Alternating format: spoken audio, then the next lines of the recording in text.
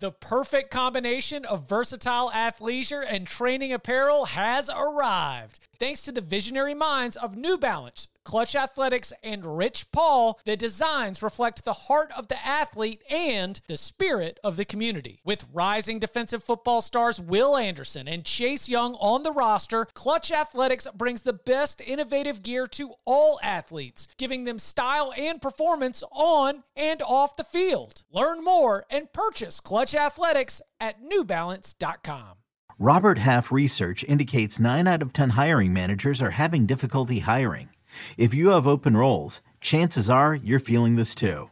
That's why you need Robert Half.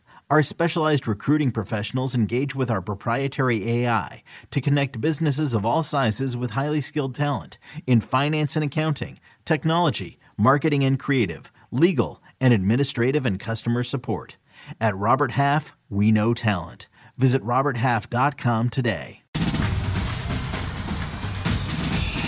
Welcome back to the Cover 3 podcast with your hosts, Chip Patterson, Tom Fernelli, Danny Cannell, and Bud Elliott. It's your call for the best college football coverage, from National Signing Day to the National Championship and everything in between. CBS Sports presents the Cover 3 podcast. Hey y'all, I'm Bud Elliott, and this is my college football summer school series on Cover 3. I bring on the team experts from the 24/7 sports staff and ask them the questions I care about. No fluff. Which players will be toughest to replace? What position groups are sneakily better or worse than I realize? We get you the scoop on each team in 20 minutes or less. Let's go. Hey guys, welcome back to Bud Elliott's College Football Summer School on the Cover 3 podcast. I'm Bud Elliott. That's Jeff Hansen, and that means today we are talking BYU. Jeff Hansen of Cougar Sports Insider. Jeff, welcome to the show, man. Thanks, Bud. Appreciate it. Absolutely. So a really exciting time for BYU sports. Last year, 8-5, kind of came out like in the 70s, some people in the 60s in the most of the national power ratings. And now they move on to the Big 12. This is a really, it's got to be an interesting time to cover these guys. It is, man. I mean, there's a lot of really exciting things, obviously, across the program. I mean, just that transition from an independent program into the Power 5 conferences, that's a big deal. That's a big deal for any school. But even if you get beyond that and get into the micro a little bit, BYU had a big defensive coordinator change, right? I mean, that's exciting. If you go through any of the power rankings, it's usually the defense over the last few years that's held BYU back. They bring in the defensive coordinator Jay Hill, former Weber State head coach, who out west is regarded as one of the brightest minds in football. And he's done a lot of things to really kind of, capitalize on the excitement of the Big 12 and also give his own level of excitement for a new defensive scheme.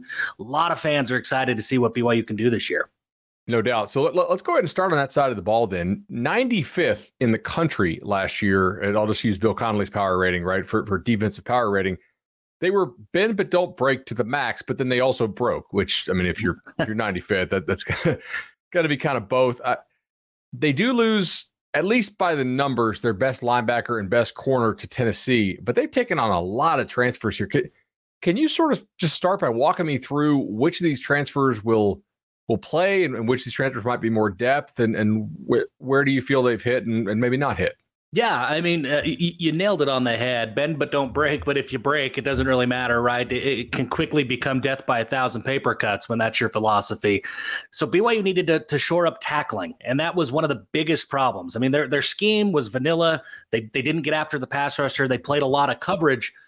But when you don't tackle, that doesn't work. So the first, the biggest impact transfer that BYU has added is Utah State linebacker A.J. Vongphachon. He comes in. He's got 3 years of starting experience at Utah State. He was their leading tackler for a couple of those years. He's going to probably immediately start in the middle of BYU's defense alongside Ben Bywater and Max Tooley. That goes a big way in helping BYU shore up their tackling, but really their run defense, right? BYU also has not had a pass rush really at all to speak of over the last couple of years. They go out and they add Isaiah Bagna from Boise State, who, when he's healthy, he's been a pretty productive pass rusher.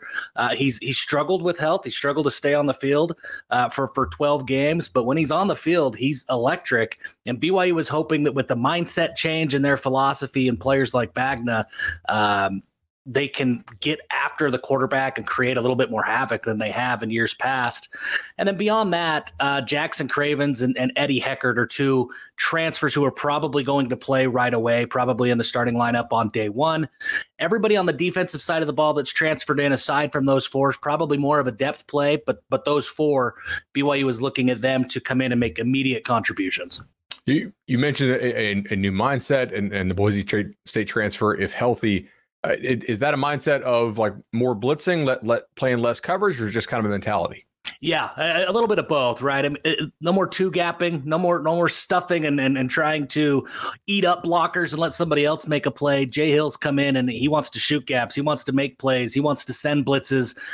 He's from the Kyle Whittingham coaching tree. And when you look at what his defenses did at Weber State, it's very similar to what Kyle Whittingham's defenses have done at Utah over the last 10 or 15 years. So you put Jay Hill with Kalani Sitake, who's also from that coaching tree, and there's a lot of aggressive nature and aggressive thinking in that film room, and I think that's what BYU is hoping to see come to light this fall. Jeff, I watched a lot of BYU last year, and I mean, maybe it was just because of they're on a lot on national TV, and they also play a decent number of weeknight games. I think it was East Carolina and maybe the maybe Utah State game as well.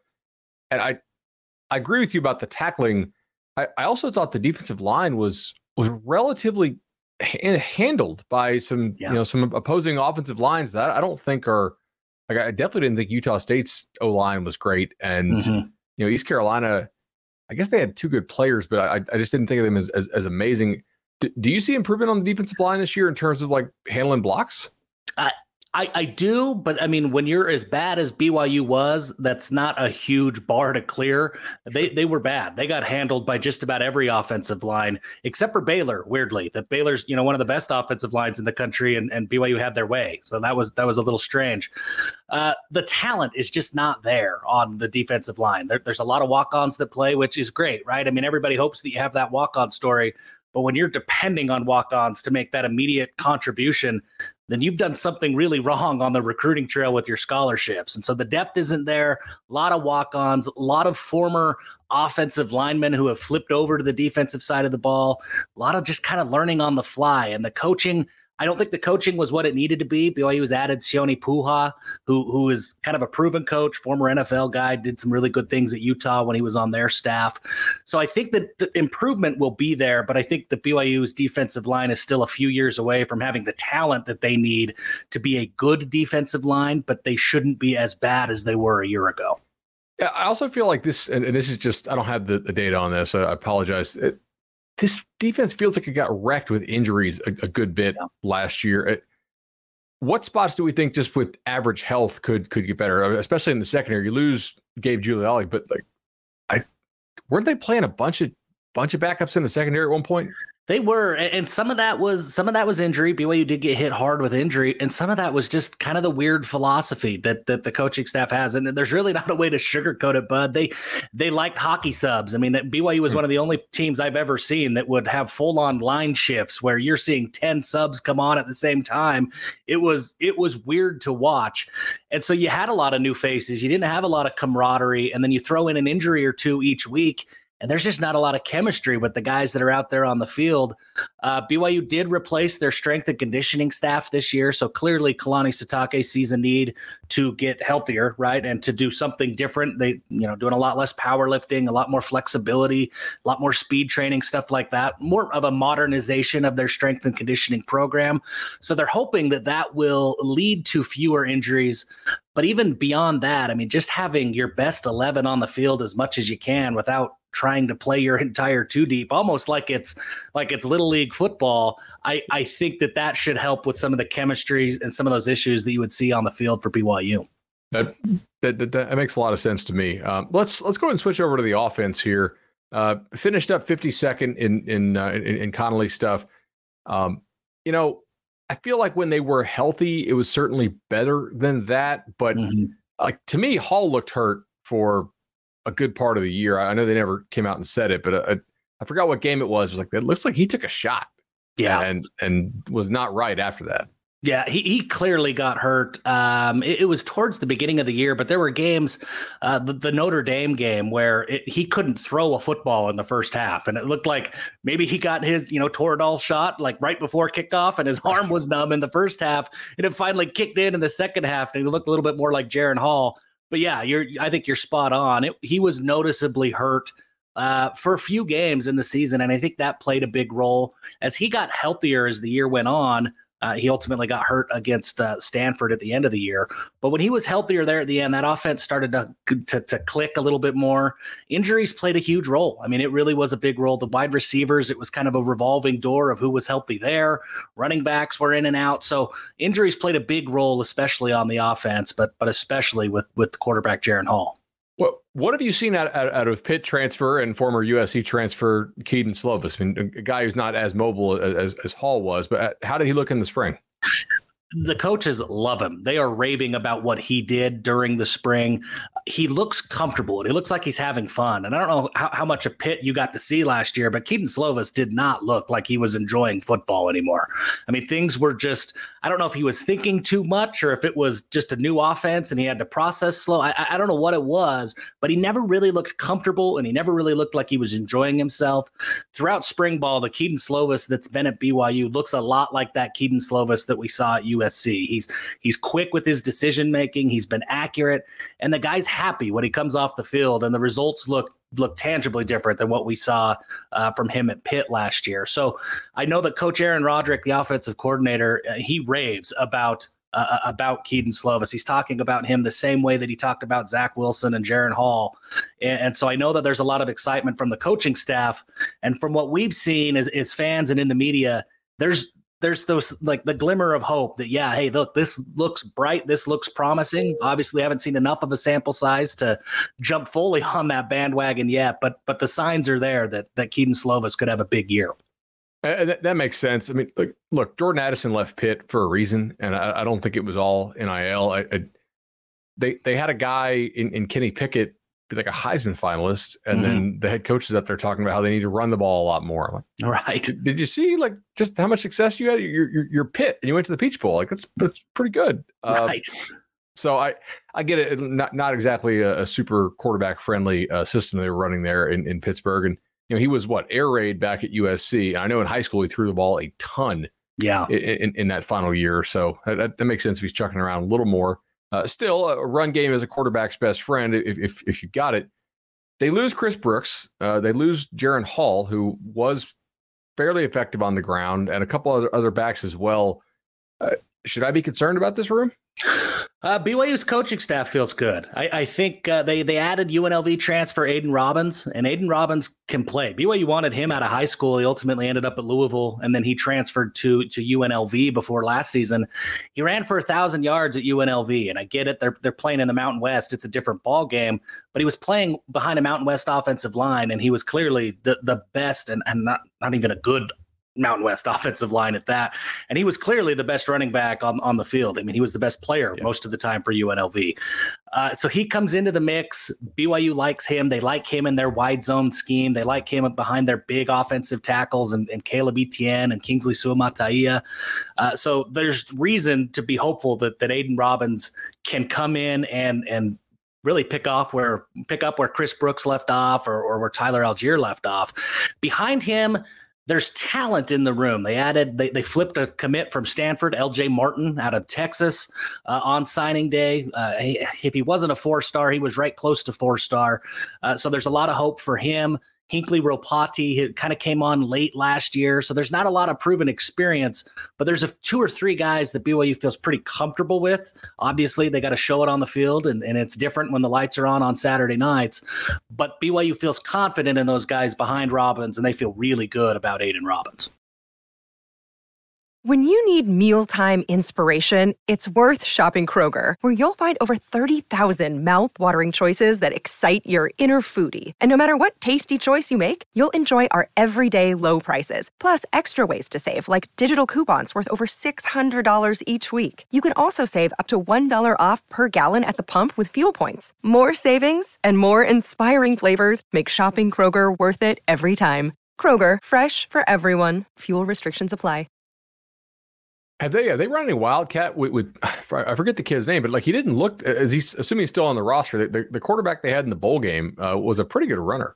He was. In fact, they immediately after the bowl game moved him from quarterback to running back to find a way to get him the ball more. So Soljay Mayava-Peters, yeah, he will be.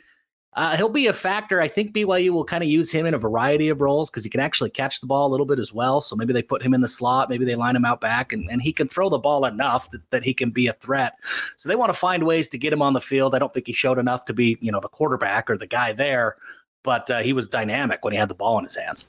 Absolutely. So switching over to receiver here, I feel like a lot of these names that BYU lost are lost more in name recognition value than they are in on-field value. But Puka, when he was on the field, he was a stud. And I know he didn't stay totally healthy last year, but he's gone.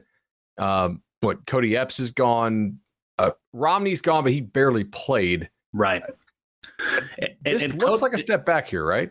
Well, it does. Cody Epps actually, he left and then came back. It was kind of a wild transfer portal win for BYU. So it doesn't, count in the rankings, but it's a win for Kalani Sitake. But you're right about Gunnar Romney that it hurts. He was a guy who, when Zach Wilson was here, he was a big part of the offense, but Zach's been gone for a long time and Gunnar really hasn't been a part of the offense since.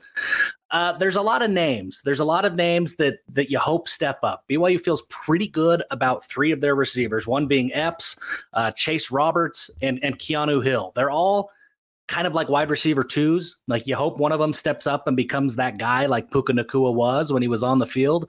They're all pretty good wide receiver twos, but they're all wide receiver twos. They've added Eastern Michigan wide receiver Darius Lassiter out of the transfer portal. He kind of feels a lot like those other three that maybe he could be a really good second option. I just don't know if there's anybody right now that really clearly stands out as like, hey, you're going to take on the best cornerback every single week and you're going to be able to create space every single week. I don't know if they have that guy. So how they find out how to use these four wide receivers so that somebody's getting open each week, that's going to be the biggest challenge. And then behind them, the depth is really young. It's really inexperienced. It's just not there. There's hope for the future with those players, but a lot of freshmen that just haven't played. JoJo Phillips is coming out of high school, out of the state of California. BYU is really high on him, and I think that's probably the closest thing to a sure thing that you have is a true freshman out of high school, a 3-star guy. So I wouldn't be surprised to see BYU add another body or two before fall camp starts out of the transfer portal at the wide receiver position. But I just don't think the talent is there right now for BYU that they can go out and add a wide receiver one. I think those guys have all been gobbled up by other schools across the country. Yeah, I mean, there's two guys right now that I would think of in the portal, and it's it's Coleman from Michigan State and maybe Franklin from UTSA, and they're both going to be like national championship, most likely like contender type offers. It's a tough spot to fill this late if you need a true receiver one. So offensive line, I like Kingsley a lot. He's a super talented dude, and they didn't lose much, right? Like you lose Clark Barrington and his brother or cousin to Baylor. But the Campbell Barrington basically didn't play. Right. And yet BYU took 5 offensive linemen. Is that like should I see alarm bells going off if they don't like what they have in that room? Because taking 5 transfer linemen is a lot. That is a lot. I think some historical context from Kalani Sitake's first couple of years when he was at BYU, they had 4 or 5 really good offensive linemen. And when there was an injury, man, things just plummeted. They got bad. That 2017 year was awful.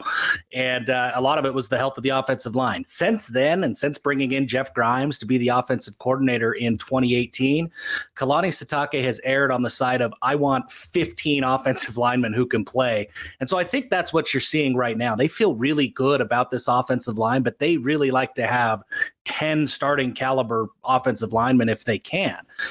So they feel really good. They feel like in fact, Aaron Roderick talked about it, that even losing a guy like Blake Freeland to the NFL, the Barrington brothers to Baylor, he feels that they got more athletic and more deep this year than they were even a year ago. And they've played pretty well for the last couple of years. So Kingsley's a stud. As long as you have a left tackle like Kingsley, you're going to feel pretty comfortable going into the season. But even behind him, BYU feels really good about 8 or 9 guys. They're hoping a couple more step up. So maybe not as much upside, but certainly like if they get injured, like it's not going to kill the team because you have some guys who can play. That's certainly comforting. I think the Big 12 schedule this year, when you're trying to figure out the pecking order, is really important. And dude, BYU does not draw a favorable Big 12 schedule for their first year. They have to play. In my top 4 teams are Texas, OU, Kansas State, TCU in some order. They get 3 of those 4, right? And then they also have to go play. They miss Baylor, right? But they all Texas Tech is at least you get Texas Tech to come to Provo and not have to go to Lubbock. They have a trip to Arkansas and a trip to an improving Kansas team. But this is kind of a brutal schedule for. It is. It gets tough. They do get, I think, a reasonably favorable home schedule.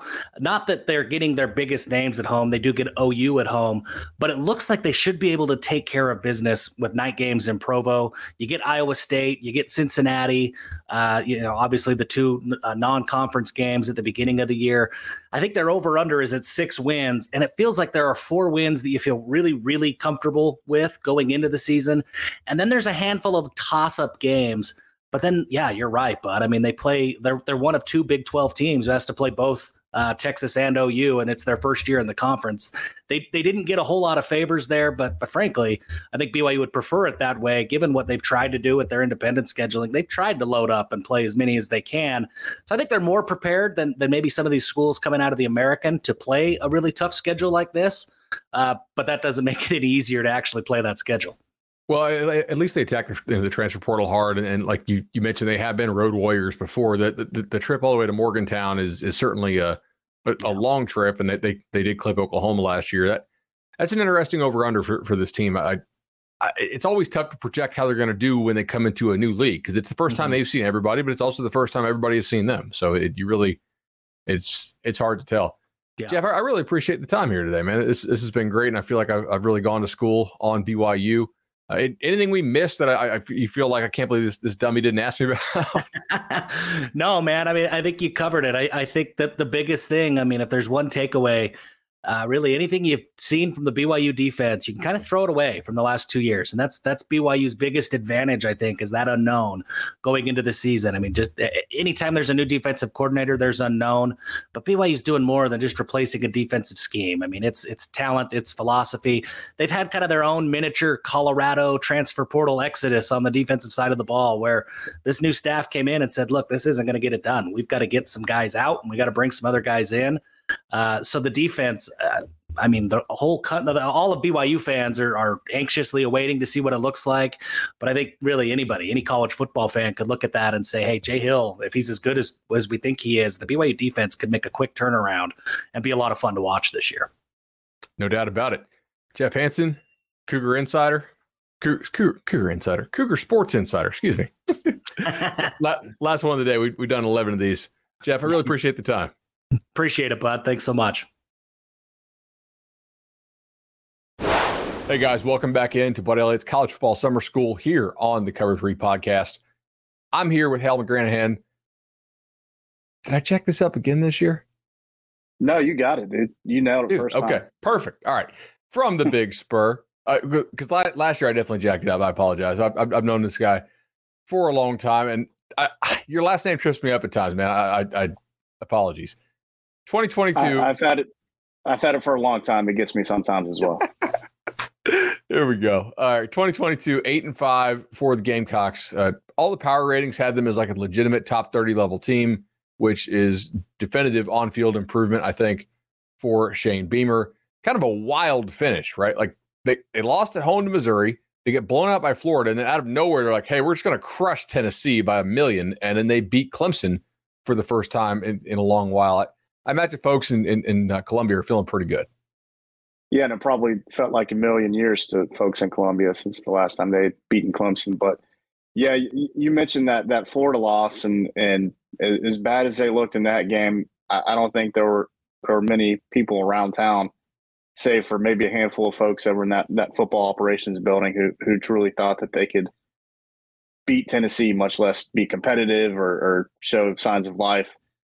Then to follow that up with the Clemson win was pretty miraculous, just given the way things were going to that point in the season with the disappointing loss to Missouri when they just played awful and played even worse on the road in Gainesville. So putting those 2 wins back to back like that certainly set things up for quite a run in the offseason and has people around here really fired up, probably as fired up as this fan base has been in almost a decade.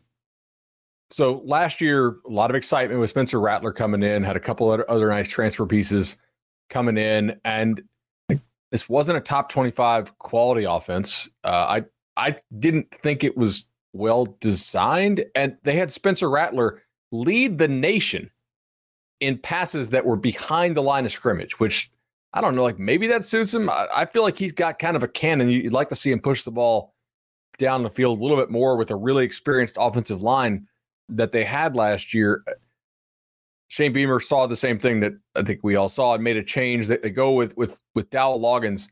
How is that hire received, I guess, in juxtaposition to Clemson going and getting Garrett Riley? Well, trying to compare the two, I think there's probably a little bit of uneasiness because there are plenty of people around here who wanted Garrett Riley to be the offensive coordinator last season. His name was kind of out there a little bit, and even before Beamer hired Marcus Satterfield in 2021, going back that far. But I think with Loggins and what we're sort of hearing, but on the record and behind the scenes, it sounds like this offense is going to be different in some ways. And while there will be some carryover and similarities, I think it's going to be a little more of like a college feel type of offense. With Satterfield's system, there was all the talk about trying to be pro style, and with that, there were some issues, whether it was just trying to be too complex for the sake of being complex, for all the stuff that you mentioned about the screen passes. Maybe some of that was a result of trying to get things going in the run game or being, an offshoot of the run game. And while they had some issues personnel wise last season, they certainly had quite a few when it came to just the scheme and the play calling and the overall feel of that offense. And it warranted a change. And here we are with Dowell Loggins heading into year 3 under Shane Beamer. And obviously we don't know how it'll work out. Shane Beamer, I'm sure, talked to plenty of guys and picked the dude he thought would fit, the personnel that he has. In talking to the players, do they seem more comfortable with the new system? They do. It's much more, I guess, simpler. It's simpler. The verbiage isn't quite as lengthy. I can't remember which game it was last year, but towards the end of the season during the broadcast, whoever was on the call was given the play call, and it was very lengthy, a lot of words and probably a lot for players to digest. So I think they've definitely shortened that up a little bit and are probably trying to be more like the offense that we saw against Tennessee and Clemson, because they did simplify things. They did make things easier for the players. They did put them in better position to go out and make plays and execute. So I think we're going to see some offensive production that is more in line with what we saw in those 2 games and less, Florida and Missouri games. And I know in our comment sections, especially in our live shows, some South Carolina fans were not entirely sure that Satterfield was calling the offense in those last 2 games. That's good to hear that the players are confident in what Loggins will bring. Probably the most important guy for his confidence is Spencer Rattler, who you mentioned. Where's the area of his game that can improve the most since he did come back to school and is going to look to elevate that draft stock? I guess decision making, if that's an area that a guy that advanced and that's played that much, I don't know if you can really clean that up to this point in his career. But I think some of the decisions he made last year were not the best, and I think that could be reflected in the interception numbers, though. Some of those certainly weren't his fault, balls bouncing off receivers' hands and things like that. But I think if he can just clean up those things a little bit and maybe not press as much, I think there was probably a degree of that during the season when things weren't going so well. I think just sort of small things like that, and I'm sure he could probably get on here and talk to you about some of the mechanical things or things that are probably a little bit beyond my scope of expertise, quote unquote. But I think really at the end of the day, it's just a matter of just making the right decision and knowing where the ball is supposed to be and getting it there on time. So South Carolina loses their top two rushers in Lloyd and Bell, who was basically a tight end that I think due to personnel they had to stick back there at times last year. The results were horrible with the run game last year. Obviously, again, they fired the OC, so like they're bringing in somebody new, which I think is a good move here. If their run game gets back on track, who is that guy that all the fans at home are going to need to know about? That's an interesting question, bud. Here we're recording this here on May the 10th, and South Carolina is trying to get Logan Diggs, Notre Dame transfer, out of the portal. So depending on when folks listen to this, that name could be relevant or just totally irrelevant. So he could be a guy if he ends up surprising folks and coming to South Carolina over LSU. He would be at the top of the list for sure. DeCarrion Joyner, who's played quarterback and receiver throughout his career, is moved over to running back, and really, in my opinion, that was sort of the natural fit for him if he was not going to play quarterback. I thought even going back to his days as a high school recruit that I thought he could fit at running back, and he's about 6'1", 220 pounds right now, and showed some signs during the spring game. So I think we could potentially see him being a factor regardless of what happens with the portal. Juju McDowell, who's a smaller scat back type of guy, is going to have a role. He's not going to be a between the tackles type of guy who can be a bell cow at 5'8", 5'9", 170 pounds on a good day. That's just not in his DNA, obviously. And again, just if this portal thing shakes out with Diggs, then absolutely he'll be at the top of the list. But we'll have to see how that goes. We will certainly be watching that. So we had Cole Kublik on the show of the SEC Network, and he was pretty bold. He said, I think Antoine Wells is the best receiver in the SEC, and like I'm confident in that, which is obviously huge praise. The SEC has gotten a lot better at receiver in recent years. He was draft eligible, right? Like, did he kind of go into why he decided to come back, or what he's looking to improve most in his game? I think he feels like there was a little bit of meat left on the bone. I mean, you go back to those last two games again, and even the bowl game. He feels like if he can put up that type of production over the course of a season, then I think he can really elevate his draft stock that way. I don't know if there are some specifics like he wants to improve as a route runner or some details like that. But when it was clear that Spencer Rattler was coming back, I think Antoine Wells decided that he would join them.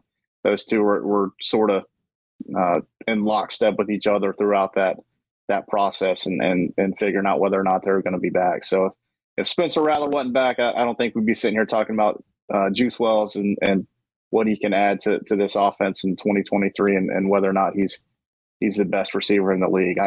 I do know that he's probably as tough and physical after the catch as anybody else in the SEC, probably even the country.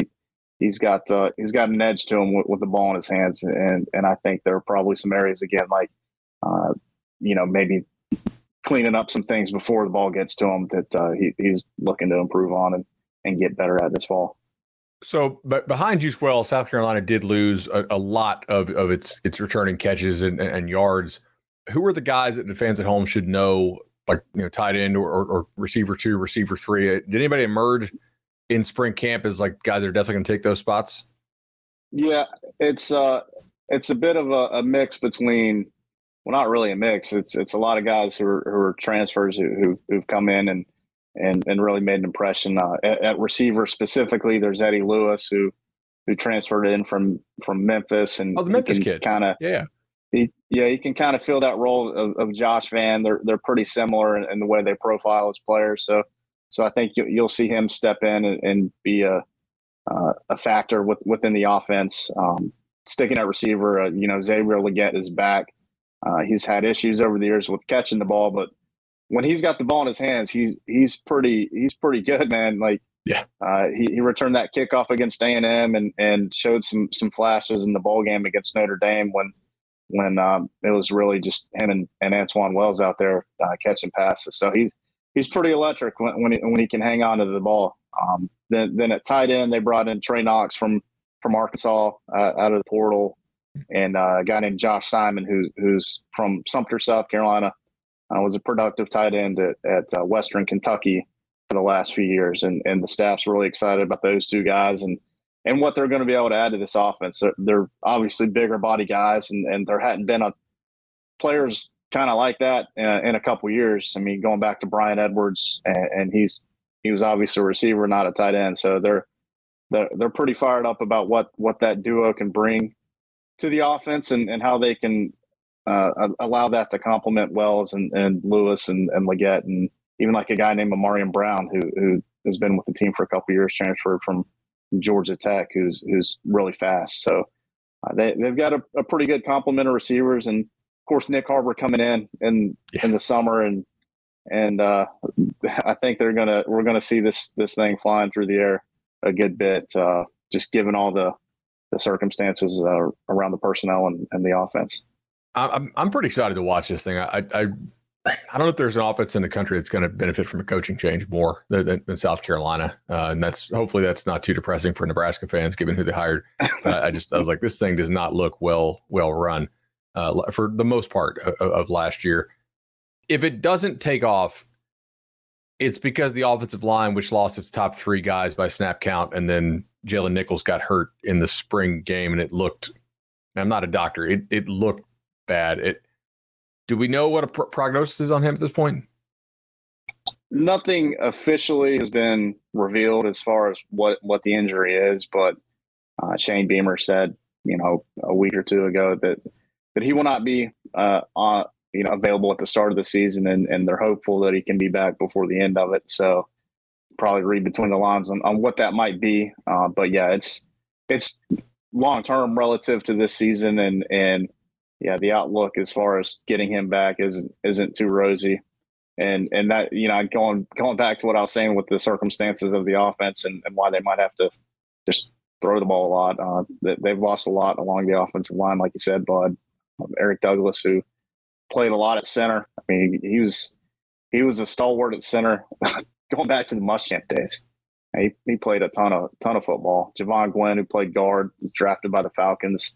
Dylan Wanham, who played a lot at right tackle, is also gone. So they're going to be breaking in some new guys, and maybe having to rely on some guys at tackle who probably shouldn't be playing tackle, but that's just kind of where they're at right now, and trying to get some of these young talented offensive linemen up to speed and maybe playing sooner than later. But yeah, I think it's going to be a little tense at times when folks are seeing the offensive line and what they're given to Spencer Rattler in terms of protection and things like that.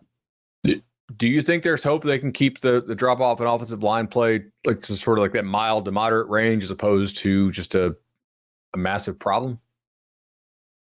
I don't know that I'm gonna sit here in May and call it a massive problem, but I'm not trying to paint a nice picture by any means. Gotcha. They lost a ton of guys, and they're going to have some guys at some spots that probably, again, that playing tackle when they should probably be at guard, and some of them might be freshmen doing that. So it could be an issue, especially as it relates to the run game. So yeah, I think there's some South Carolina fans out there right now who are probably rolling their eyes as I say this, because it's all sunshine and rainbows as far as they're concerned. But it's going to be something that we'll probably get a pretty good feel for when they go to Athens and play Georgia, and a couple weeks later when they have to go to Tennessee and play in Knoxville. So we'll see. I would imagine there will be a lot of quick hitting passing stuff for Spencer Rattler to play with this season. Well, welcome to 140 catches, Juice Wells. Yeah.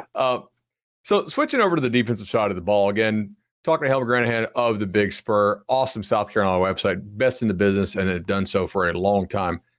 So the defense slipped last year from Brad White's top 20 unit by the kind of opponent-adjusted power ratings out there in 2021 to a top 60 defense last year. Obviously, didn't make a coordinator change since Brad White has shown good defensive coaching in the past. I do got to start with the front here. They lose 6 of their top 8 by snap count. So Zach Pickens, MJ Webb, Birch, Rod Green, Edmond, Brad Johnson. Can they avoid a big drop off here? Like on paper, it looks bad, but that's why we do summer school, right? Sometimes we find out it's actually not that bad. Yeah, Clayton wants a defensive coordinator. Why did I say Brad White? I'm sorry. Apologies. Oh, that's cool. Well, I mean, as long as you're getting my name right, we'll get Clayton White next season. There we go. But something to kind of keep in mind, though, Bud, is that Arkansas game last year, they lost 2 of their best players on defense, and definitely in the front 7.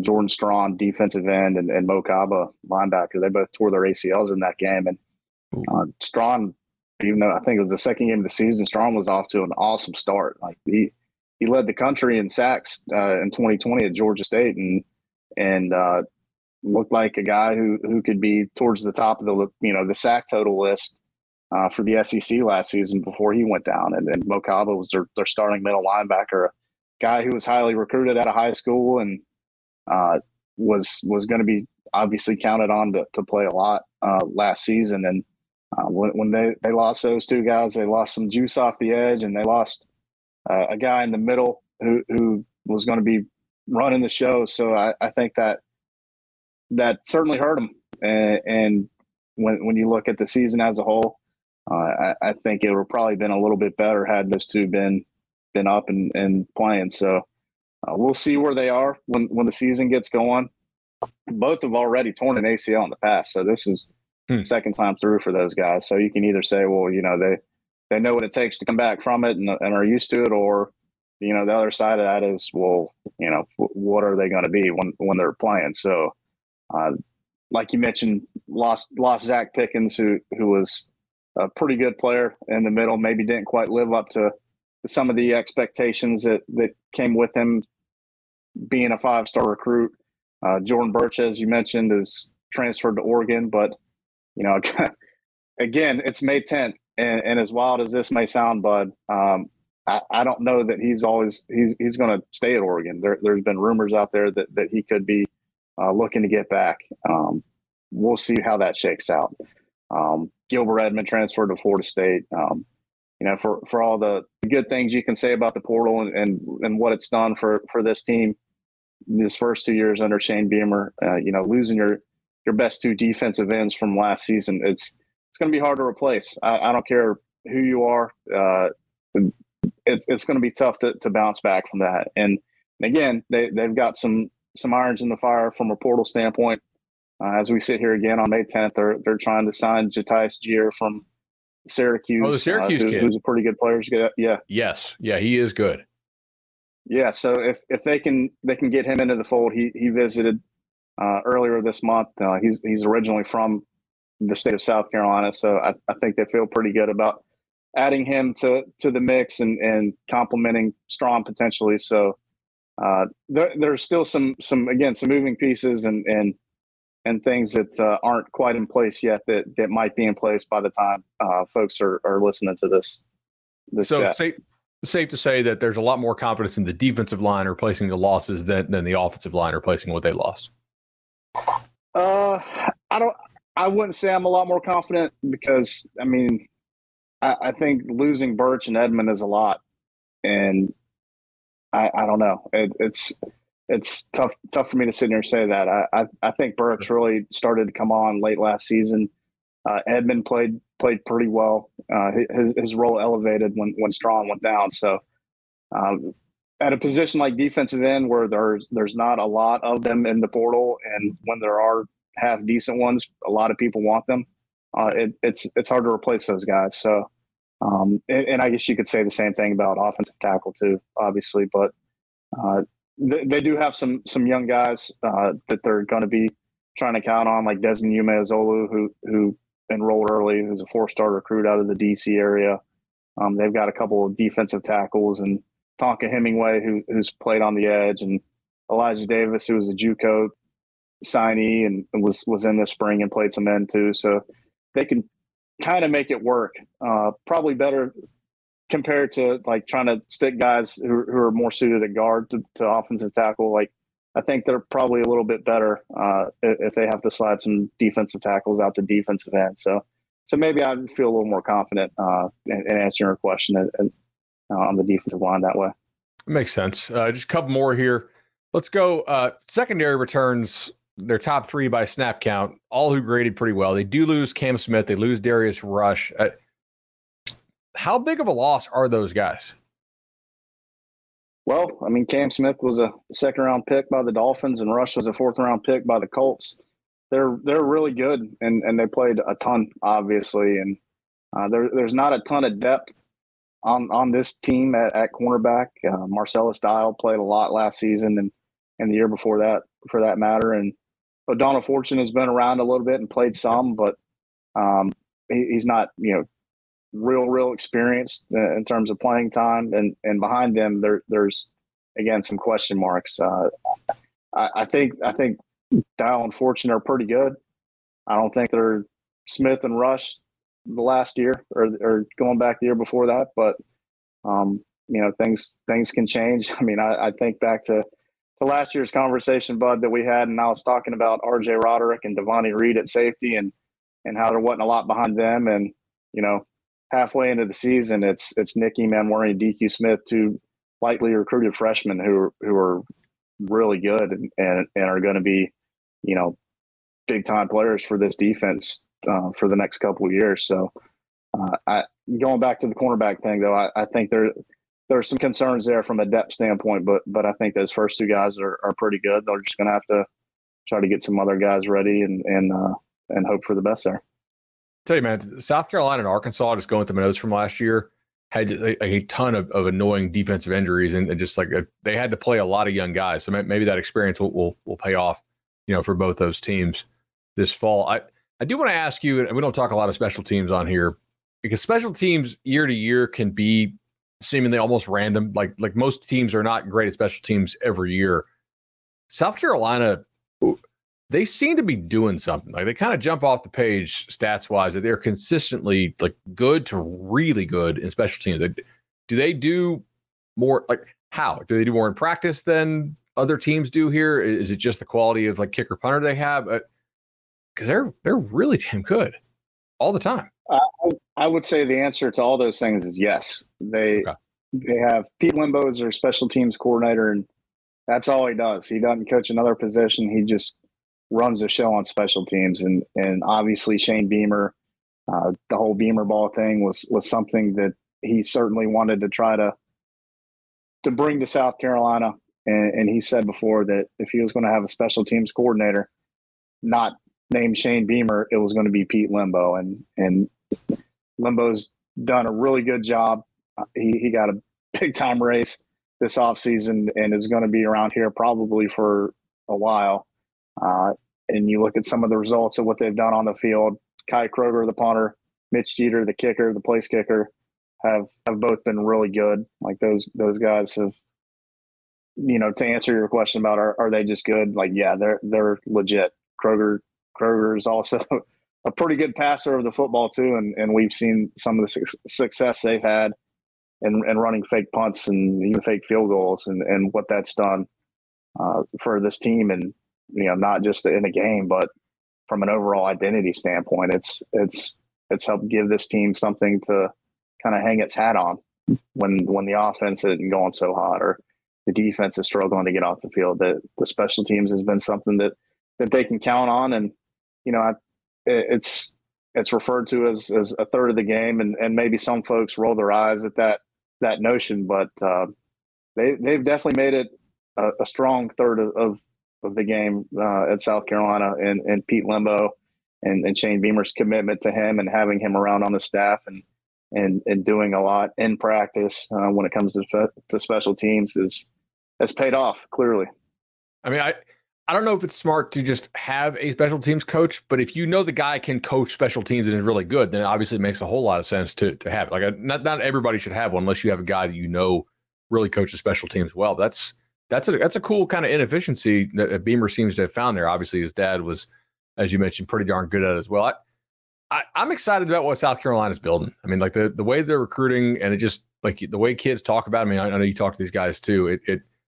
It feels like, you know, if they can just keep it rolling a little bit this year, like the young talent on this team that they're bringing in that they just signed is, I think it's pretty encouraging, man. Like he's doing a lot better. I mean, I bet their win total last 2 years over, but like he's exceeding my expectations at almost every turn. So it's got to be fun to cover these guys.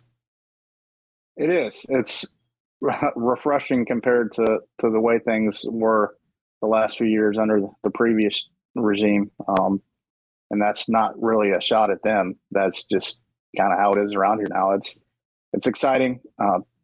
You know, the fan base was pretty vocal in wanting to get Shane Beamer back here as a head coach. You know, the people who make the decisions, you know, the voices that matter wanted Shane Beamer back as the head coach. And, you know, I was a little hesitant to sit there and say like, oh, this is going to work out great, because, you know, he'd never been a head coach before, and you just never really know. But so far so good. And it really helped that they won those 2 games at the end of the last seasons, because I don't think that the feel good stuff we're sitting here talking about right now would feel as great. But yeah, things are going well from a recruiting standpoint. They're doing a really good job, in my opinion, at recruiting both lines of scrimmage.